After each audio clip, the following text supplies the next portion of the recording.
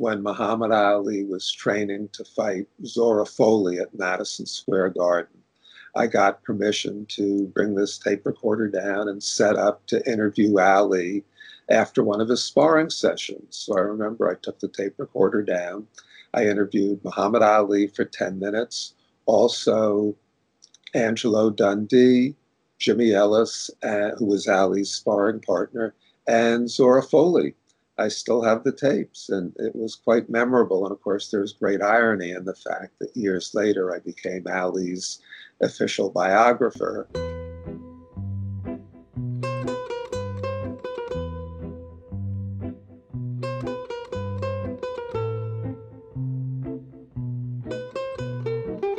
Hi everyone, welcome to this week's episode of Tourist Information. This week we talked to my friend Thomas Hauser, probably most known for his wonderful biography on Muhammad Ali, The Life and Times. We delve into a hell of a lot of Ali, and we look at contemporary boxing and what it's been like to cover it as sort of the elder statesman of boxing writers. Hauser's a fascinating guy, Columbia-educated lawyer, and has a million stories, and just one of the most amusing, interesting, insightful characters in the sport. So I think this will be a fun one. Thomas Hauser. It's been fun to go through your career again, and I'm excited to share it with anybody who isn't aware of how you came to boxing. So I just thought,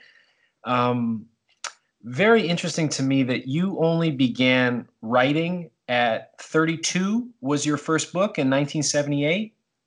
Right. I started writing at age 31, although I'd always enjoyed writing before that. To give you the background, Sure. I was working as a lawyer on Wall Street with a law firm called Cravath, Swaine and Moore. And I got bored. I was surrounded by very bright people. The work was challenging at times. It paid well. But I just got bored, started looking at other legal jobs like the ACLU, U.S. Attorney's Office, other firms, realized I didn't want to be a lawyer anymore. And I said, okay, what do you want to do now that you're grown up? And I'd always liked writing. I'd liked writing term papers in school, briefs when I was a lawyer. And I said to myself, why don't I take a year off from the law, write a book, see if I'm any good at it, if I can support myself doing it. And I had some wonderful beginner's luck. The first book I wrote was originally titled The Execution of Charles Horman. It was made into the feature film starring Jack Lemmon and Sissy Spacek. It won the grand prize at the Cannes Film Festival, won an Academy Award. And I had this foolish idea, this is easy. You just write a good book, somebody turns it into a movie, you make lots of money. Little did I know. But I was hooked. I kept writing. I loved it. Then in 1983, I wanted to write a book about sports. I had left the law in 1977. April 15th, 1977 at 6:05 p.m. was when I walked out of the office. And give or take 10 seconds. And I wanted to write a sports book. I'd always been a sports fan, but you can't go into Yankee Stadium and talk to the Yankees. You can't go into Madison Square Garden and talk to the Knicks, but you can go into any gym in any city in the world and talk to the fighters who are training there. So I wrote a book about the sport and business of boxing called The Black Lights, which was well received. And then I went on to other things, wrote a murder mystery, wrote a book about Chernobyl. In 1988, I was approached by Muhammad Ali and his wife Lonnie, who asked if I was interested in authoring what we hoped would become the definitive, the definitive Ali biography, which I did. And then I basically put boxing aside, wrote occasional articles, but was writing in many other areas until 2000, when the internet was starting to become a significant force. And a man named Robert Waterman, a Brit, who owned a website called secondsout.com, which at the time was an important website, offered me a wonderful job. He paid me well. He said I could write about anything I wanted. If I wanted to go to a fight, he'd send me there. So that's when I started writing about the contemporary boxing scene on a regular basis. I've been doing it for 20 years now, and I love it. It's funny in a way because when I finished writing The Black Lights in 1985, I said to myself, wow, I'm an expert on boxing now. No, I wasn't.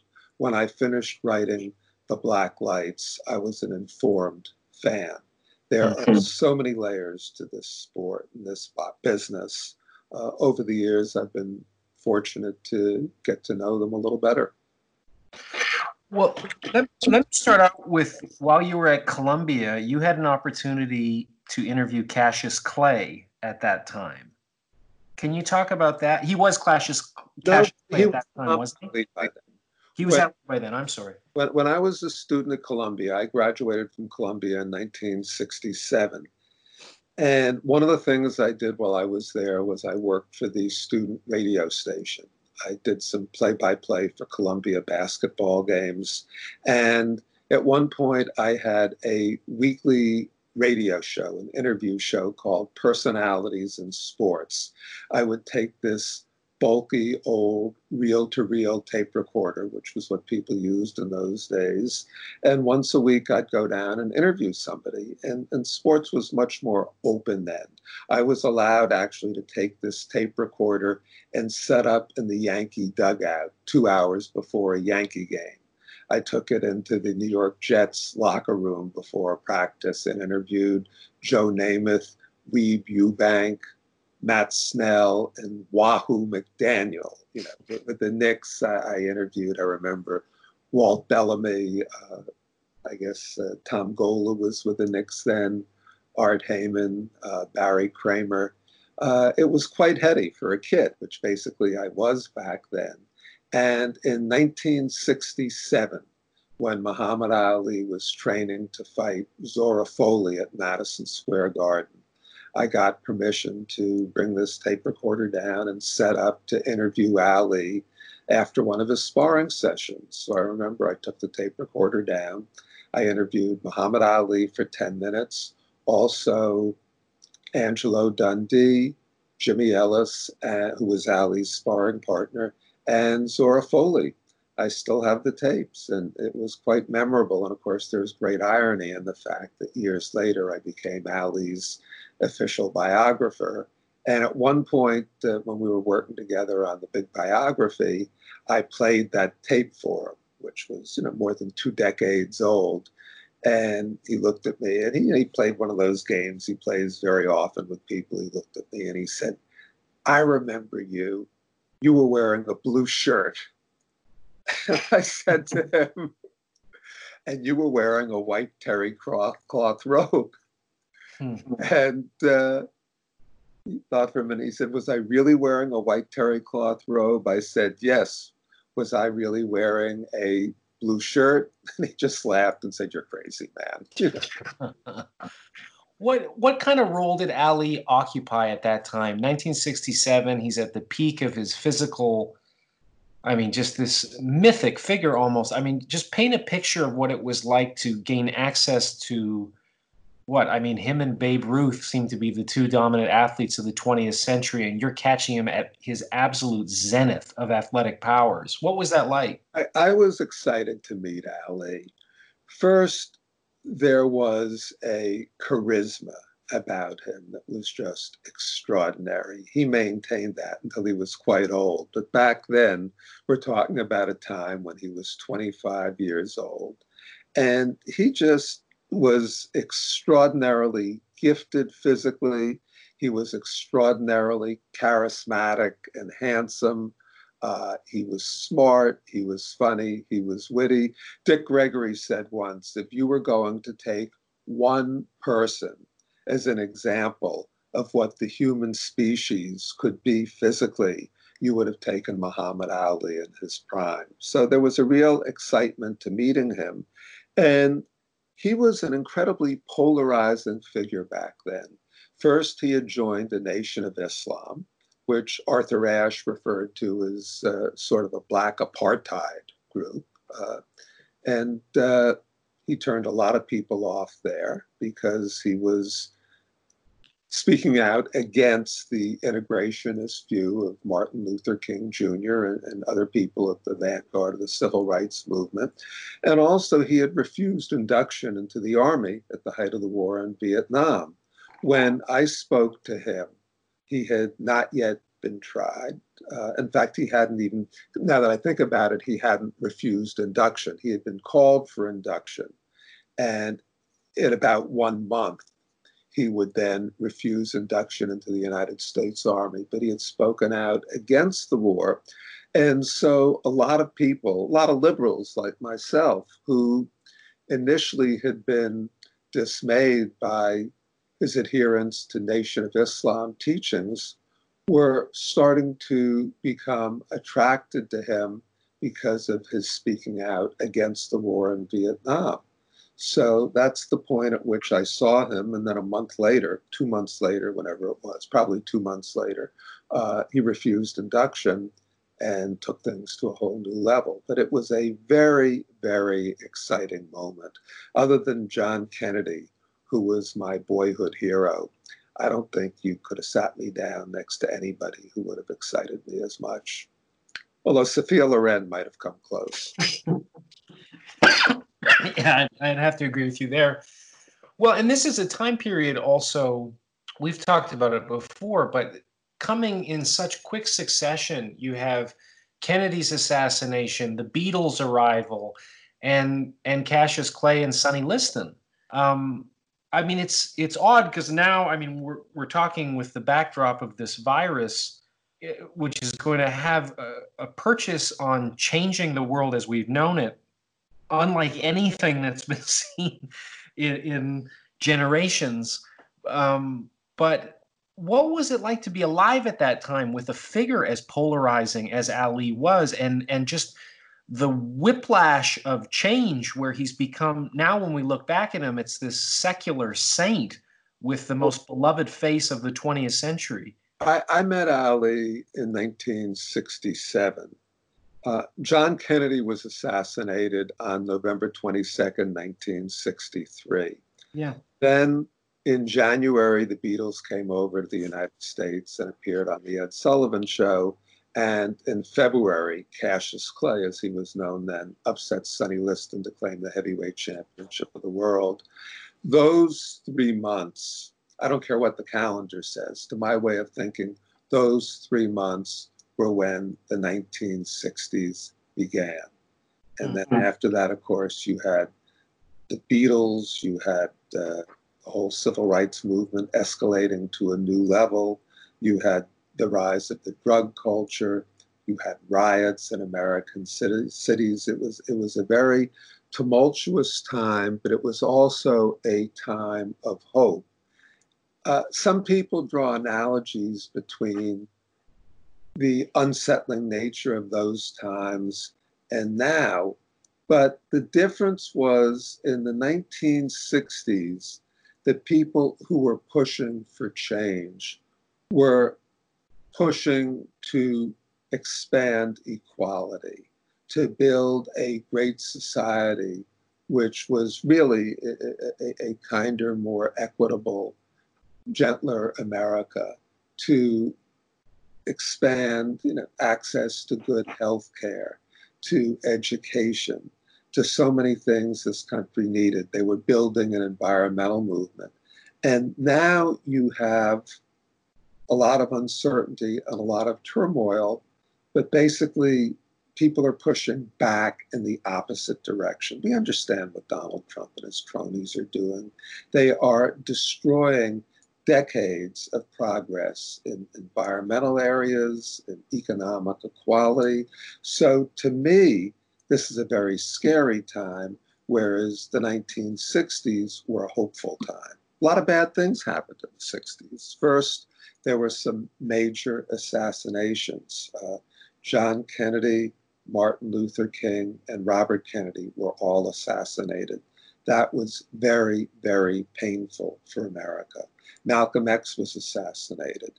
at that time, he was not nearly as venerated a figure as he would become later on, because people outside of a small group didn't really understand how he had expanded his horizons and moved away from the separatist teachings of Elijah Muhammad towards a more, embracing idea of what Islam could be.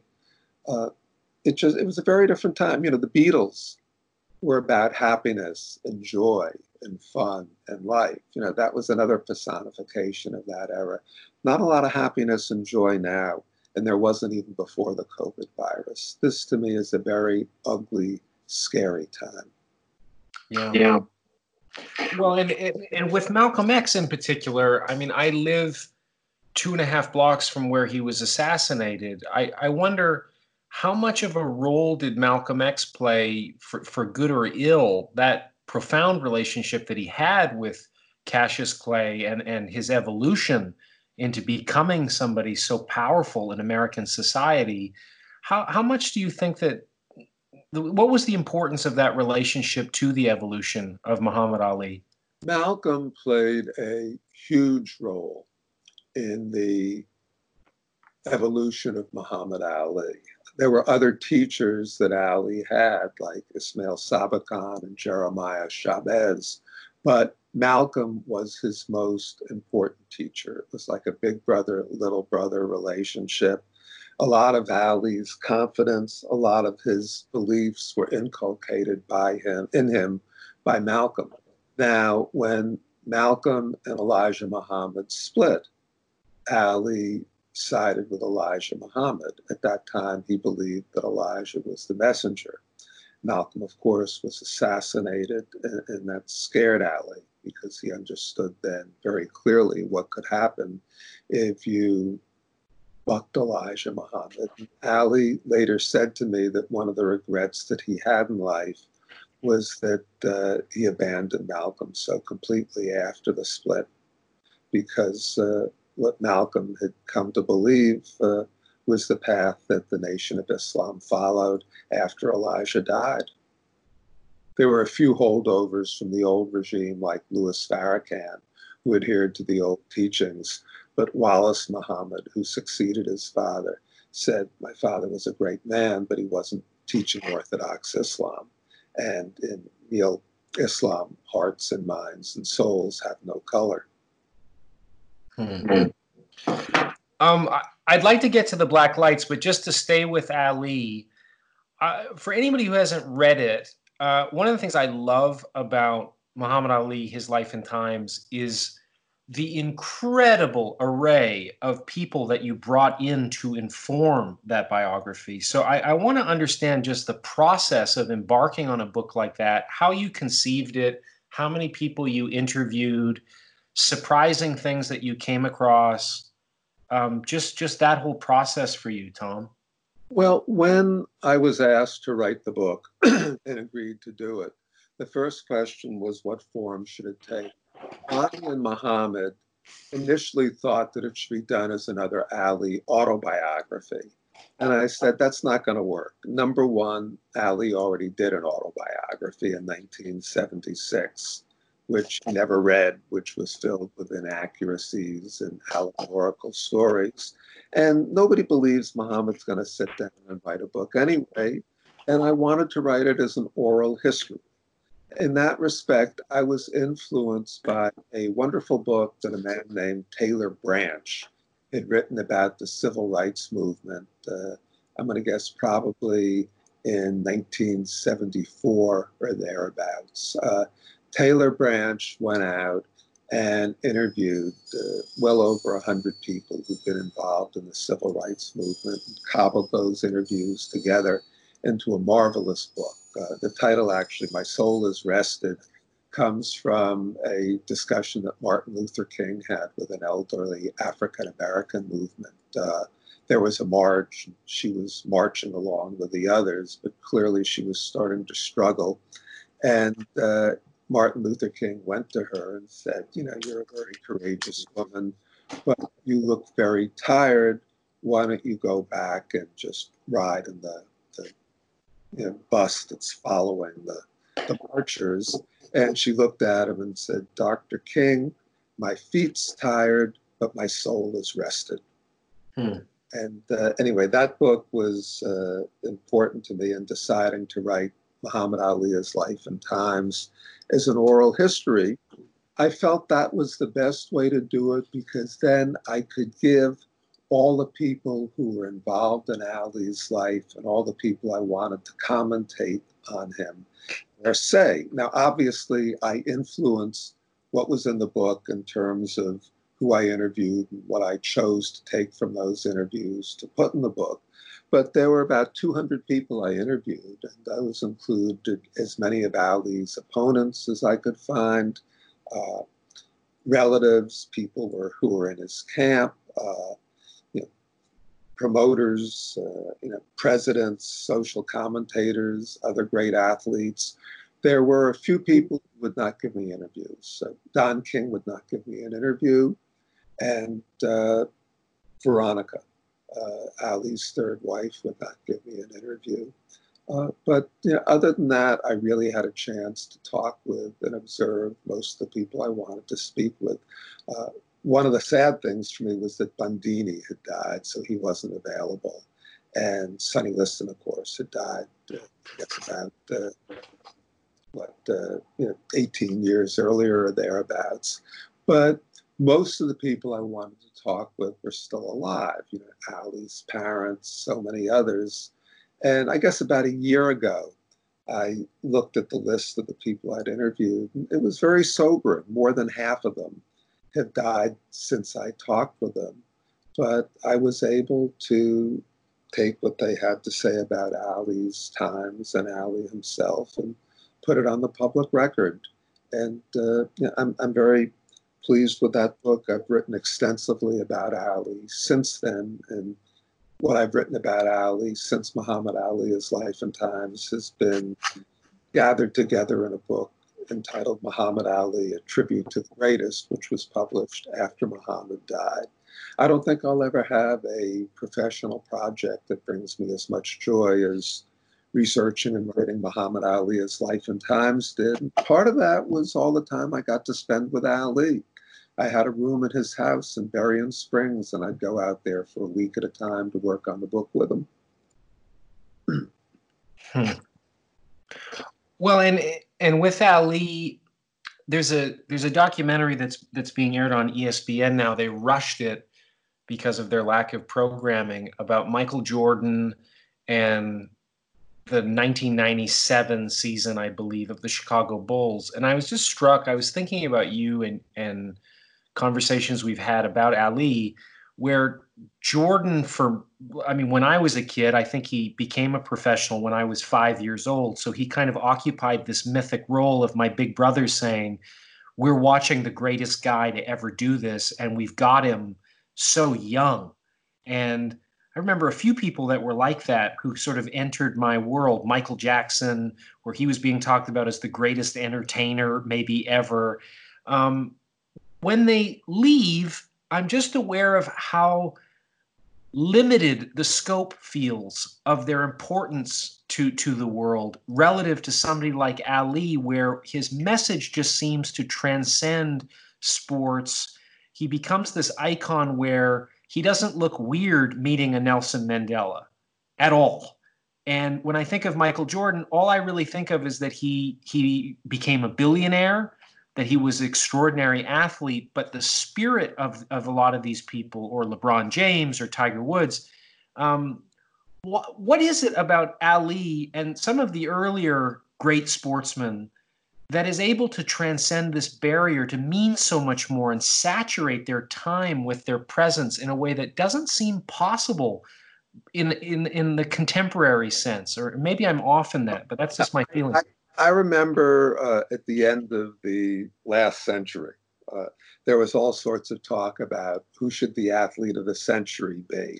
And people said, well, there are really three candidates, Babe Ruth, Muhammad Ali, and Michael Jordan. And I remember thinking and writing at the time, no, Michael doesn't belong on that list. Michael was a great athlete. Michael was an extraordinary commercial sensation. In that sense, Michael was akin to Arnold Palmer. Mm-hmm. He was a great golfer who redrew the economics of sports completely. Before Arnold, if a golfer did a shoe commercial, he got $500 and a dozen pairs of shoes for 30 consecutive years from 1960 through 1990, long after his playing days were over. Arnold Palmer was the top grossing athlete in the world in terms of endorsement income. You have Tiger Woods. Now you have LeBron James. These are great, great athletes and important figures. But Muhammad Ali and Babe Ruth stood apart from the others because not only were they clearly dominant and the best of their time. I think most people, who really follow this stuff say Babe Ruth was the greatest baseball player of all time. For starters, he was a great, great pitcher. He would have been in the Hall of Fame as a pitcher if he pitched his whole career. And then, probably with the possible exception of Ted Williams, the greatest hitter of all time. And he took his sport somewhere. He took his sport somewhere. He really did. Ali was the same way, and Ali had extraordinary social significance as well, as did Joe Louis, as did Jack Johnson. So Ali, he wasn't just a ball player. He wasn't just a commercial attraction. In fact, Ali really didn't do particularly well as a commercial attraction. Ali was never successful in selling products. People would pay large amounts of money to be in Ali's presence. They would pay large amounts of money for memorabilia, trunks he wore, gloves he wore, autographed pictures. But Ali was never a successful pitchman for products. Now, part of that was in the 1960s. There was a bias against African-American pitchmen. But even years later, when they brought him back and they tried to do a McDonald's commercial and an Apple commercial, and a Nike commercial, Ali was never about selling products. Ali was never about material things. Ali was about greatness on the playing field and the extraordinary nature of his spirit. And I keep coming back to the fact, and I've said this again and again, and I'll say it one more time. Every time Muhammad looked in the mirror and said, "I'm so pretty," what he was really saying before it was fashionable was "Black is beautiful." He stood as a beacon of hope for oppressed people all over the world. When he refused induction into the United States Army during the height of the war in Vietnam, he stood up for the principle that unless you have a very good reason for killing people, war is wrong. And it might be that his greatest contribution, and I certainly felt this after the Atlanta Olympics, his greatest contribution might have been that he was the embodiment of love. Even the people who didn't like Ali liked Ali. When you came face to face with Ali and that incredible smile and that aura of goodwill about him, you almost had to fall in love with the man. He was really just such a nice man. He reached a point in his life where he wanted to embrace all people, all colors, all religions, all creeds. He became an exemplar of tolerance, not hatred. And we need a lot more tolerance and love in the world now than we have. And didn't you tell me, this may be apocryphal, but that there was a sniper that had him in their scope, but when they saw that face? I have never said that. No, what people have said many times was that it was extremely, Ali was at his peak of his prowess and at his most hated in the 1960s, which was a decade of assassinations. And people have speculated that there were times when a sniper might have had him in his sights and just couldn't pull the trigger.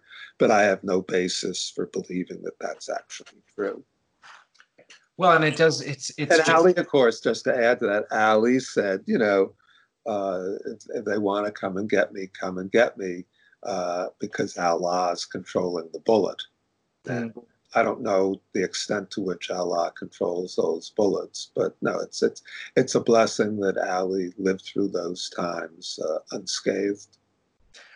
One of the things I think that's interesting about Ali also is for all of the credit that he gets for those moral stands, he also is so resolutely human in some of the contradictions of his character, because clearly, I mean, he seeks a religious grounds for avoiding the draft, but does not seem so rigorous in following the teachings of Elijah Muhammad and Islam in terms of he was serially unfaithful. I mean, that's fair to say, right? Well, okay, let's look at the whole picture of Ali. Ali was not a saint. Yeah. He was a serial monogamist with regard to his second and third wives. He had relationships with younger women that were not appropriate. The cruelties that he visited upon Joe Frazier were uncalled for, and he didn't manage his money in a responsible way. So, those are all negatives. None of us are perfect. I'm certainly not, Ali wasn't, but he was a good man. Now, in terms of his religion, there was a time when he fit his religion to what he wanted to do, and he had a lot of enablers in that regard. So, Islam teaches respect for women. But Ali had all these pimps and enablers around him who would say to him, "Well, champ, the Quran says that in time of war, a man can take more than one wife, and you're a fighter, so you're constantly at war, so you can have more than one wife, you can have more than one woman, you can be unfaithful." And Ali, wanting the action, would say, "Well, yeah, okay, that sounds right to me. That sounds religious to me." Yeah, he was flawed. He admits it. And one of the things that impressed me during the years that I was with him was how deeply spiritual and religious he had become. At the end of each day, and I would say the last, 30 years of his life, Ali would ask himself, if God were to judge me based just on what I did today, would I go to heaven or hell? He really lived his life with that belief. Now, we have a lot of people in public life today, particularly in politics, who have expressed lavish devotion to God and their religion. But don't tell me these people are truly religious. I mean, a lot of these people are just hustlers. All these people who do things in the name of religion and line their pockets and use it as an excuse to countenance bigotry. You can take the Bible and use it to support slavery. That was done for a century in this country. I think it's Leviticus 25:44, if I'm not mistaken, talks about how you shall take your bondsmen and bondsmaids from the heathen that you find around you. That was the excuse for slavery in this country. Well, the Bible says it's okay. The Bible supports it, and you have people reading the Bible like a lawyer looking for, little nits and ticks in a contract that they can wiggle around through. Yeah, and I'm not trying to besmirch his legacy. I'm just saying I think part of what people connect to is that there is somebody human. He isn't a saint. And I find it interesting.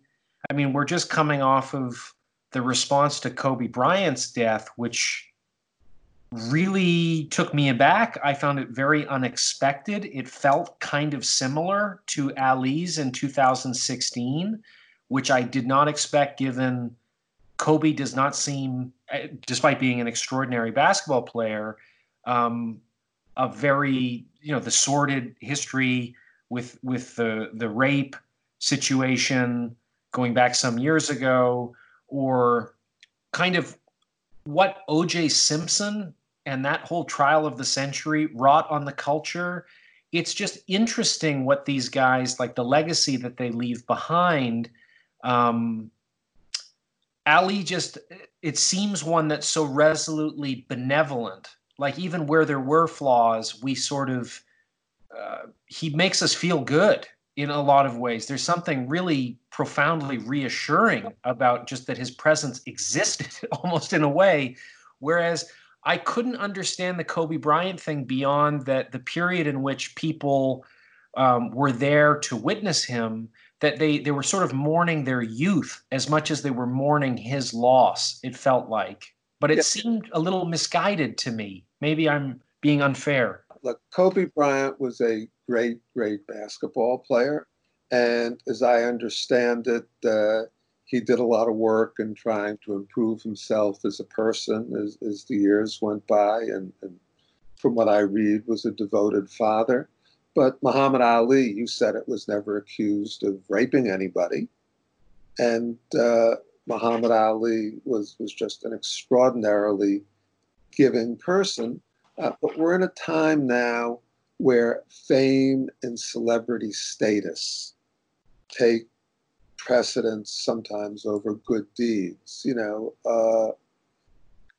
If Michael Jackson had been killed in a plane crash, you would have had an outpouring of support, and love, that probably exceeded the outpouring for Kobe. And we now definitively know a lot of things about Michael Jackson that aren't so nice. Yeah. We're very taken by celebrity status, which is fine, but we build, fame out of proportion. Look at who we elected president of the United States. Right. And I want to transition because I think it's fascinating to me with the Black Lights, which is my favorite boxing book ever written, because I just think it's so comprehensive in illuminating the milieu, not just of that time, but the history leading up to it. But it also is prophetic in sort of laying the groundwork for the next major heavyweight champion, which was a very brief stint with Mike Tyson, because it seemed that that's where boxing reawakened in the culture to transcend all other sports. And since he's left, boxing really hasn't been the same, at least in the United States. So I wonder, like, you're somebody who, I mean, I wanted to cover this also, that you saw Ali in 1971 fight Joe Frazier.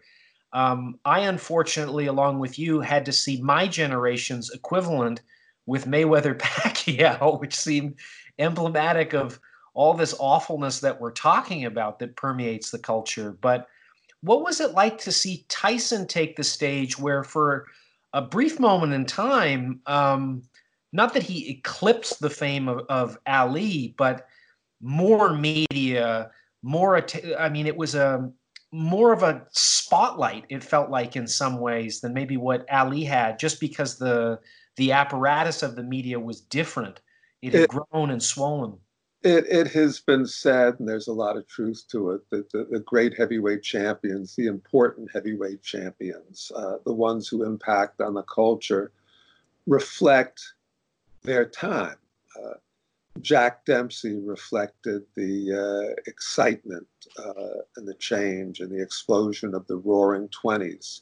Joe Louis reflected the quiet move towards integration, the nation coming to accept the fact that there was a black man who everybody could look at and call the American on the night that Joe Louis fought Max Schmeling, that we had to come together to fight and defeat Nazi Germany. Rocky Marciano embodied the optimism, the quiet return to normalcy, but, the buoyant optimism of the 1950s. Then you had Ali, who was the perfect embodiment of the crazy, tumultuous 1960s. Mike Tyson reflected the crude, vulgar excess of the 1980s and 1990s. And now, to me, Tyson Fury, Deontay Wilder, and Anthony Joshua are perfect representatives for the hype of the present time. You have these three guys. I'd love to see them fight each other and establish who's the best in the world. but they're not. And it's so much now about the hype and the glitz rather than the competition. The difference between Ali and those people is that Ali really helped shape the times that he was in. And to a degree, Joe Louis did too, but not to the extent that Ali did. Ali really contributed to creating the 1960s and making that decade what it was. He wasn't just on the sports pages, he was on the front page of every newspaper in the country again and again and again.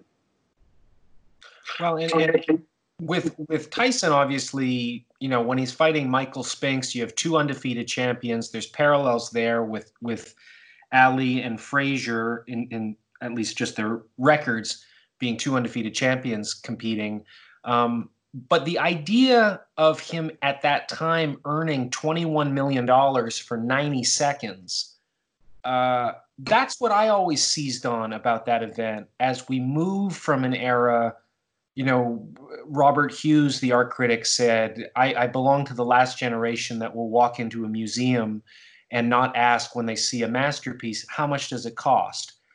It felt to me like Tyson and that fight was the real shift, where he's making $21 million for a night's work at a time where Michael Jordan is making 1/10 of that for a year's labor. Tyson represented something just kind of cartoonish in terms of his hype and being so young and how emphatically he was winning these fights.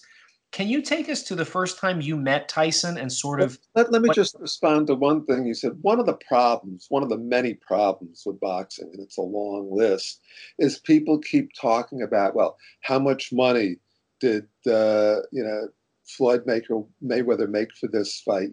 How many buys did Tyson Fury against Deontay Wilder 2 really do? Who cares? I mean, do you know how much money LeBron James is making this year? Do you care? Do you know how many people watched the NBA championship finals last year? Do you care? I mean, that's not what sports should be about. I mean, look, the guys make a lot of money, God bless them, but that shouldn't be the storyline. It's like people in boxing are saying, well, this guy's making so much money, so he must be good. No, how about this guy's fighting the best available competition and beating him again and again and again, so he must be good? I mean, let Terence Crawford and Errol Spence fight each other already, and then we'll find out which one of them is a truly great fighter. We're just... Boxing has so many problems now. They have phony champions. The best aren't fighting the best. And you can't cover up by saying, well, he's making $10 million for a fight, so he must be great. No, he's making $10 million for a fight, so he's got to hustle. I mean, really? I mean, do you really care how much money Frank Sinatra made? Or do you just want to listen to his records and say this was the greatest popular singer of all time? I totally agree with you. I mean, that's sort of my point is if our basic understanding of worth is how much you can get for something, then I think Andy Warhol kind of won, where he was the first one to say, how does one judge the quality of art? It's how much you can get for it. It seems like we wholesale bought into that as a culture, and I think it is. We're seeing the effects of that all across society. Mike Tyson seems like boxing's biggest emblematic example of that, where we really were talking about money all the time. We did to a degree with Ali as well. I mean, Ali Foreman, there was a lot of talk about how much money they were making for that fight, but it's different with Tyson. Well, okay, first, the first time you really heard a lot of talk about money with Ali was when he fought Frazier the first time, and each fighter made the unheard of, unprecedented sum of $2.5 million. That was when you really heard money talked about in terms of Ali. Now, Gene Tunney made $1 million for fighting Jack Dempsey the second time.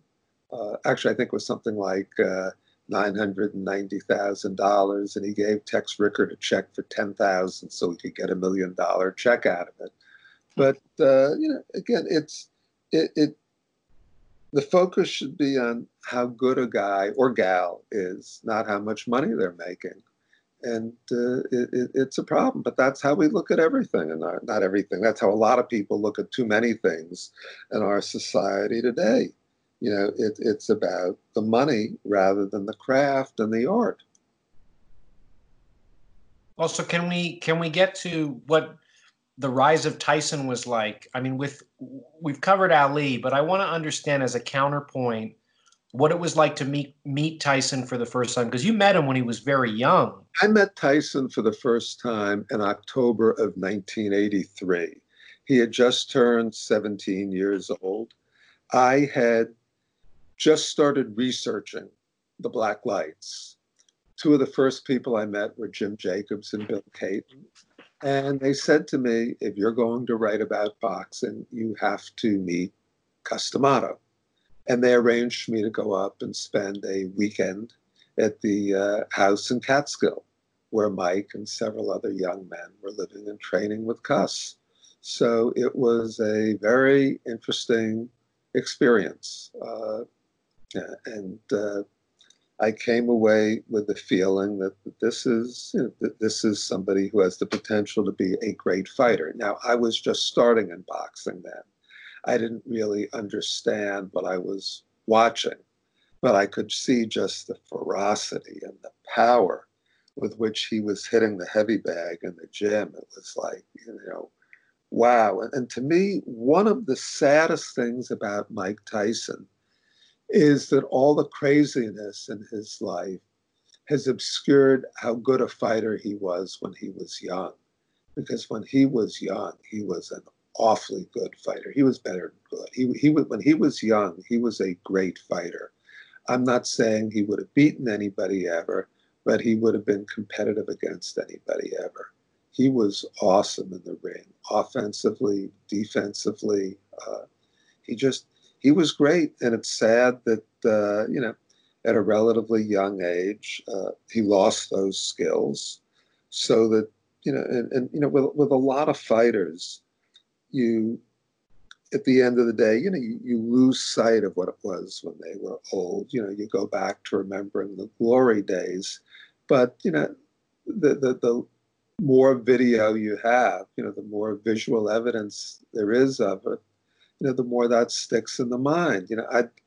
I prefer to think of Ali before the exile from boxing, when he was fighting Cleveland Williams, Ernie Terrell, Zora Foley, Sonny Liston. To me, that's when Ali was at his peak. He was awfully good in Zaire. By the time he fought Joe Frazier in Manila, you saw a different side of him. You saw the courage, the heart, the never say die spirit. But he wasn't Muhammad Ali anymore. And of course, one of the lasting images people have of Ali is Ali against Larry Holmes, which is very sad. When we think of Ray Leonard, we think of that extraordinary first fight against Tommy Hearns, which was just breathtaking. We think of Ray Leonard beating Marvin Hagler. We don't think of Ray Leonard losing to Terry Norris or Hector Camacho, nor should we. That wasn't Ray Leonard anymore. Do you think, how much do you think that Tyson's popularity, his earning power, going to prison for rape, losing him at about the same age that we lost Ali, that was a parallel I remember at the time being brought up a lot, obviously under very different circumstances, but comes out even more marketable when he emerges from prison in 1995. How much do you think that boxing changed as a result of Tyson's prominence? And how much do you think it informed where boxing was headed with, would you say that Floyd used a lot of Tyson in sort of his marketing and hype of not being terribly marketable when he was so successful with people paying to watch him win, but turning into this character that seemed to have some elements of Tyson to inform it? Boxing, more than most sports, has moved toward hype as a replacement for substance. In major sports and well-run sports, whether it's baseball, football, basketball, tennis, golf, At the end of the day, the best have to fight the best, have to play the best, I should say, compete against the best if they want to become champions. To win the Super Bowl, you have to qualify for the playoffs and then win games, game after game in the playoff tournament. The AFC champion can't say, well, I don't want to play the San Francisco 49ers. I want to play the New York Giants. They were only 2-14, but they're more marketable. You know, in the Masters golf tournament, you have, what is it, however, 126, whatever the number is, golfers who go out in the course, and the guy who records the best score wins. That's how well-run sports operate. That's not how boxing operates. It's one of the things that kills it. Now, Mike Tyson, as I've said, in his prime, was a great fighter. There was a lot of hype surrounding him, but initially, the hype wasn't about the craziness. That came later. That started, with Robin Givens and crashing up his car and the interview with Barbara Walters and the other things. Initially, the hype about Mike Tyson was, God, have you seen this guy fight? I mean, he just is obliterating people. He is going out and he is destroying people, 91 seconds, 2 minutes. He's just, getting in the ring to fight Mike Tyson is like a bunny rabbit getting in a ring with a pit bull. That's what the initial attraction was to Tyson. And then the craziness took over because that's what American celebrity culture has become. Yeah. Well, and also I wonder, I mean, I remember it was brought up, you were talking about how we look back and sort of revise how we see these people sometimes with some of the great sportsmen or iconic figures. I feel as though Roy Jones Jr., more than most, was so exceptional in his prime and for a long while, but has been eclipsed by this historical revisionism that Floyd Mayweather was the greatest fighter of his generation, where I don't think there was ever anybody who made an argument that Jones at his peak wasn't better than Floyd Mayweather, and their primes were at relatively the same time. What can you talk a little about covering Roy Jones Jr.? Yeah. To me, Roy Jones, when Roy was Roy, was great. His Achilles heel was he didn't have the best chin in the world, but his skills were such that he didn't get hit on it very often. Roy had one of the problems that Muhammad had. Muhammad relied on just extraordinary physical gifts, incredible speed and reflexes to cover up all the things he did in the ring. And he could get away with them because he was so fast. Roy was the same way. Roy was never a great technical fighter. Roy relied on incredible physical gifts to make him better than anybody else he was fighting. Now, when Muhammad lost that incredible speed and reflexes, he had his chin to bail him out because he had an incredible chin that was both very good and very bad. Very good in that it helped him beat George Foreman and Zaire, Joe Frazier twice. It gave us that whole long second ride. Very bad in that some of the damage we saw later in his life came from the fact that he could take those punches again and again and again. Roy didn't have the chin. Roy, if you think about it, has suffered some very, very bad knockouts against Antonio Tarver, against Glenn Johnson. A couple of times, Roy was just knocked out cold and not for 10 seconds.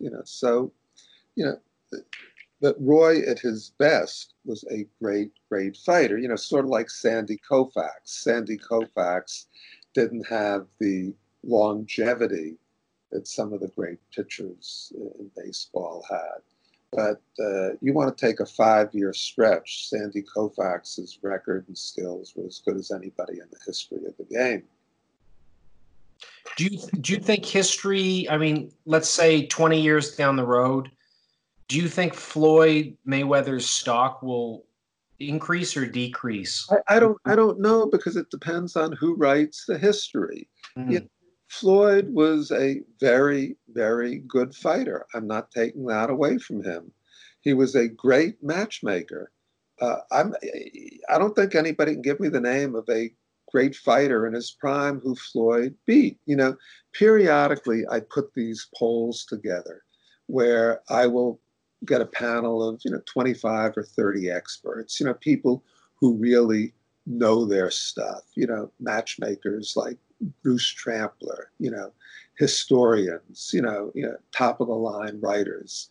And then I'll put together a mythical tournament. Like I'll take the welterweights and I'll say, okay, here are 8 welterweights from modern times.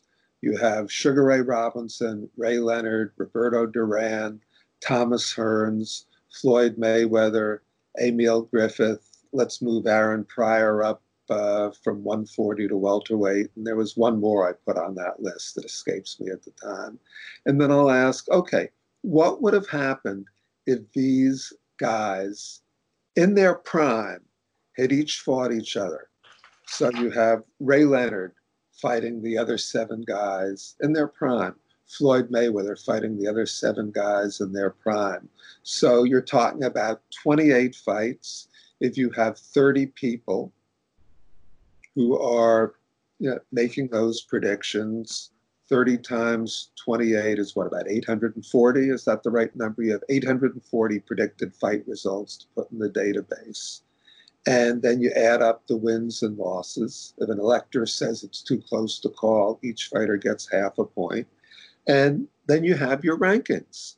And when I did this, Ray Robinson finished first, Ray Leonard second, I think it was Tommy Hearns, we're talking about 147 pounds now, third, Roberto Duran fourth, Manny Pacquiao, I'm sorry, was the other one who I had on that list. And Floyd Mayweather wasn't in the top 4. To my way of thinking, if you take Manny Pacquiao at his prime and put him in the ring against Floyd Mayweather at his prime, I'm picking Pacquiao in that fight. There's a reason Mayweather waited to fight him until Manny was old. Now, these are all great fighters, but hype is different from reality. Unfortunately, we're in a society now where people don't know the difference. And you can go online and read anything to support anything. You can go online and read about these wonder drugs. They're going to cure the coronavirus. Except if you take them, they'll kill you. Well, as somebody who attended both the fights of the century in the 20th and the 21st, which did you prefer of the two? Well, if you're calling Manny Pacquiao and Floyd Mayweather the fight of the century, I'm sorry, it wasn't. Never was that the fight. It wasn't even the fight of the decade. I'm sorry. Just because a fight grosses a lot of pay-per-view buys, engenders a lot of pay-per-view buys, doesn't mean going in it wasn't the fight of the century. While it was going on, it was a rancid, boring fight. It probably did as much to hurt boxing as any fight we've had, because what it did was it introduced boxing to a new audience. You had all these people who hadn't watched a fight before, who bought the pay-per-view, who saw a vile undercard, just 2 terribly boring mismatches, then a boring main event, who probably said to themselves, if this is the best that boxing has to offer, I'm not watching it anymore. So no, don't tell me that was the fight of the century. And if you want to look at the previous century, there are 3 fights, to my way of thinking, that were arguably the fight of the century in terms of social importance, which is what we're really looking at. You had Jack Johnson and James Jeffries, which was enormously important because it destroyed one of the pillars of white supremacy, which was the idea that the white man was somehow physically superior to the black. Then you had the second fight between Joe Louis and Max Schmeling, and after that, Ali Frazier won. Now, in terms of social importance, those were the 3. You could also say that if you're just looking at, well, let's look at great fights. Ali Frazier 3 in Manila, even though neither guy was at his peak, was probably greater as a fight than any of the other Ali Frazier fights. Leonard Hearns won. It was an incredible fight, a great fight.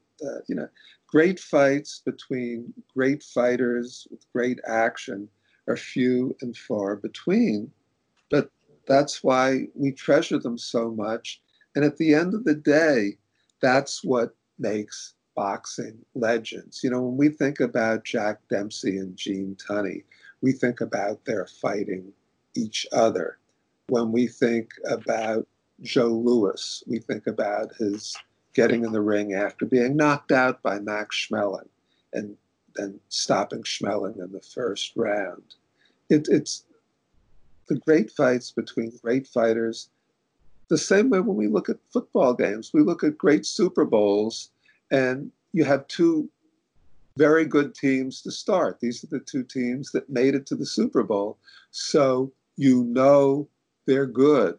We're not talking about, Marcus Maidana made it tough for Floyd Mayweather. So what? So what? Come on. I just thought it was funny. I mean, to start off, I mean, I had a fight with a parking meter on May 2nd, 2015 that I think was far more compelling than Mayweather-Pacquiao. I wouldn't entirely consider it the fight of the 21st century, but I think it was more compelling than the pre-build Pacquiao-Mayweather fight of the century. Look, Floyd Mayweather at his peak was a very good fighter. Floyd Mayweather at his peak would have been competitive with any welterweight ever, but I don't think he would have beaten some of them. I think Tommy Hearns knocks Floyd Mayweather into the third row. If Floyd gets in the ring with Roberto Duran and tries some of this, elbows and shoulders and going low and other borderline tactics that Floyd's so good at. I mean, can you imagine Roberto Duran's eyes lighting up and his saying, whatever the Spanish is, "Oh, you want to fight dirty?" Okay. Again, we're talking about great fighters.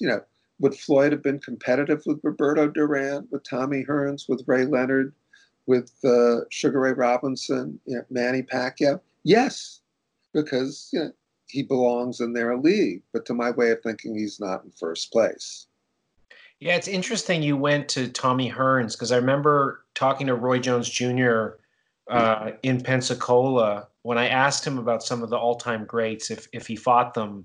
It was Hearns was the only one where he said, "I don't like that fight. I don't like that matchup for me." Yeah, well, all you have to do is look at what happened when Tommy Hearns got in the ring with Roberto Duran, and you'd know why, Roy might have thought twice about that Sure. match. Well, and interestingly, Roy, I don't know if you and I ever talked about this, but I asked Roy in a mythical matchup with Mayweather how he thought he would do. And he just said, "Didn't I already do that? Like with James Toney? And how did that go?" And I think Toney was kind of better than Mayweather in many respects. And I thought it was interesting, just it was such an immediate reaction, maybe a little defensive to it, but uh, Roy's a pretty good student of the game, and he didn't really think he would have too much trouble with Floyd if they were matched appropriately. Yeah, now, of course, there's that size differential because Sure. Roy never fought below 54, and 54 certainly wasn't Floyd's best weight. True. Well, I'll give Roy a pass on not fighting. I'll give Floyd a pass on not fighting Roy in a mythical tournament. That was fighting off a little too much to chew. Well, last question.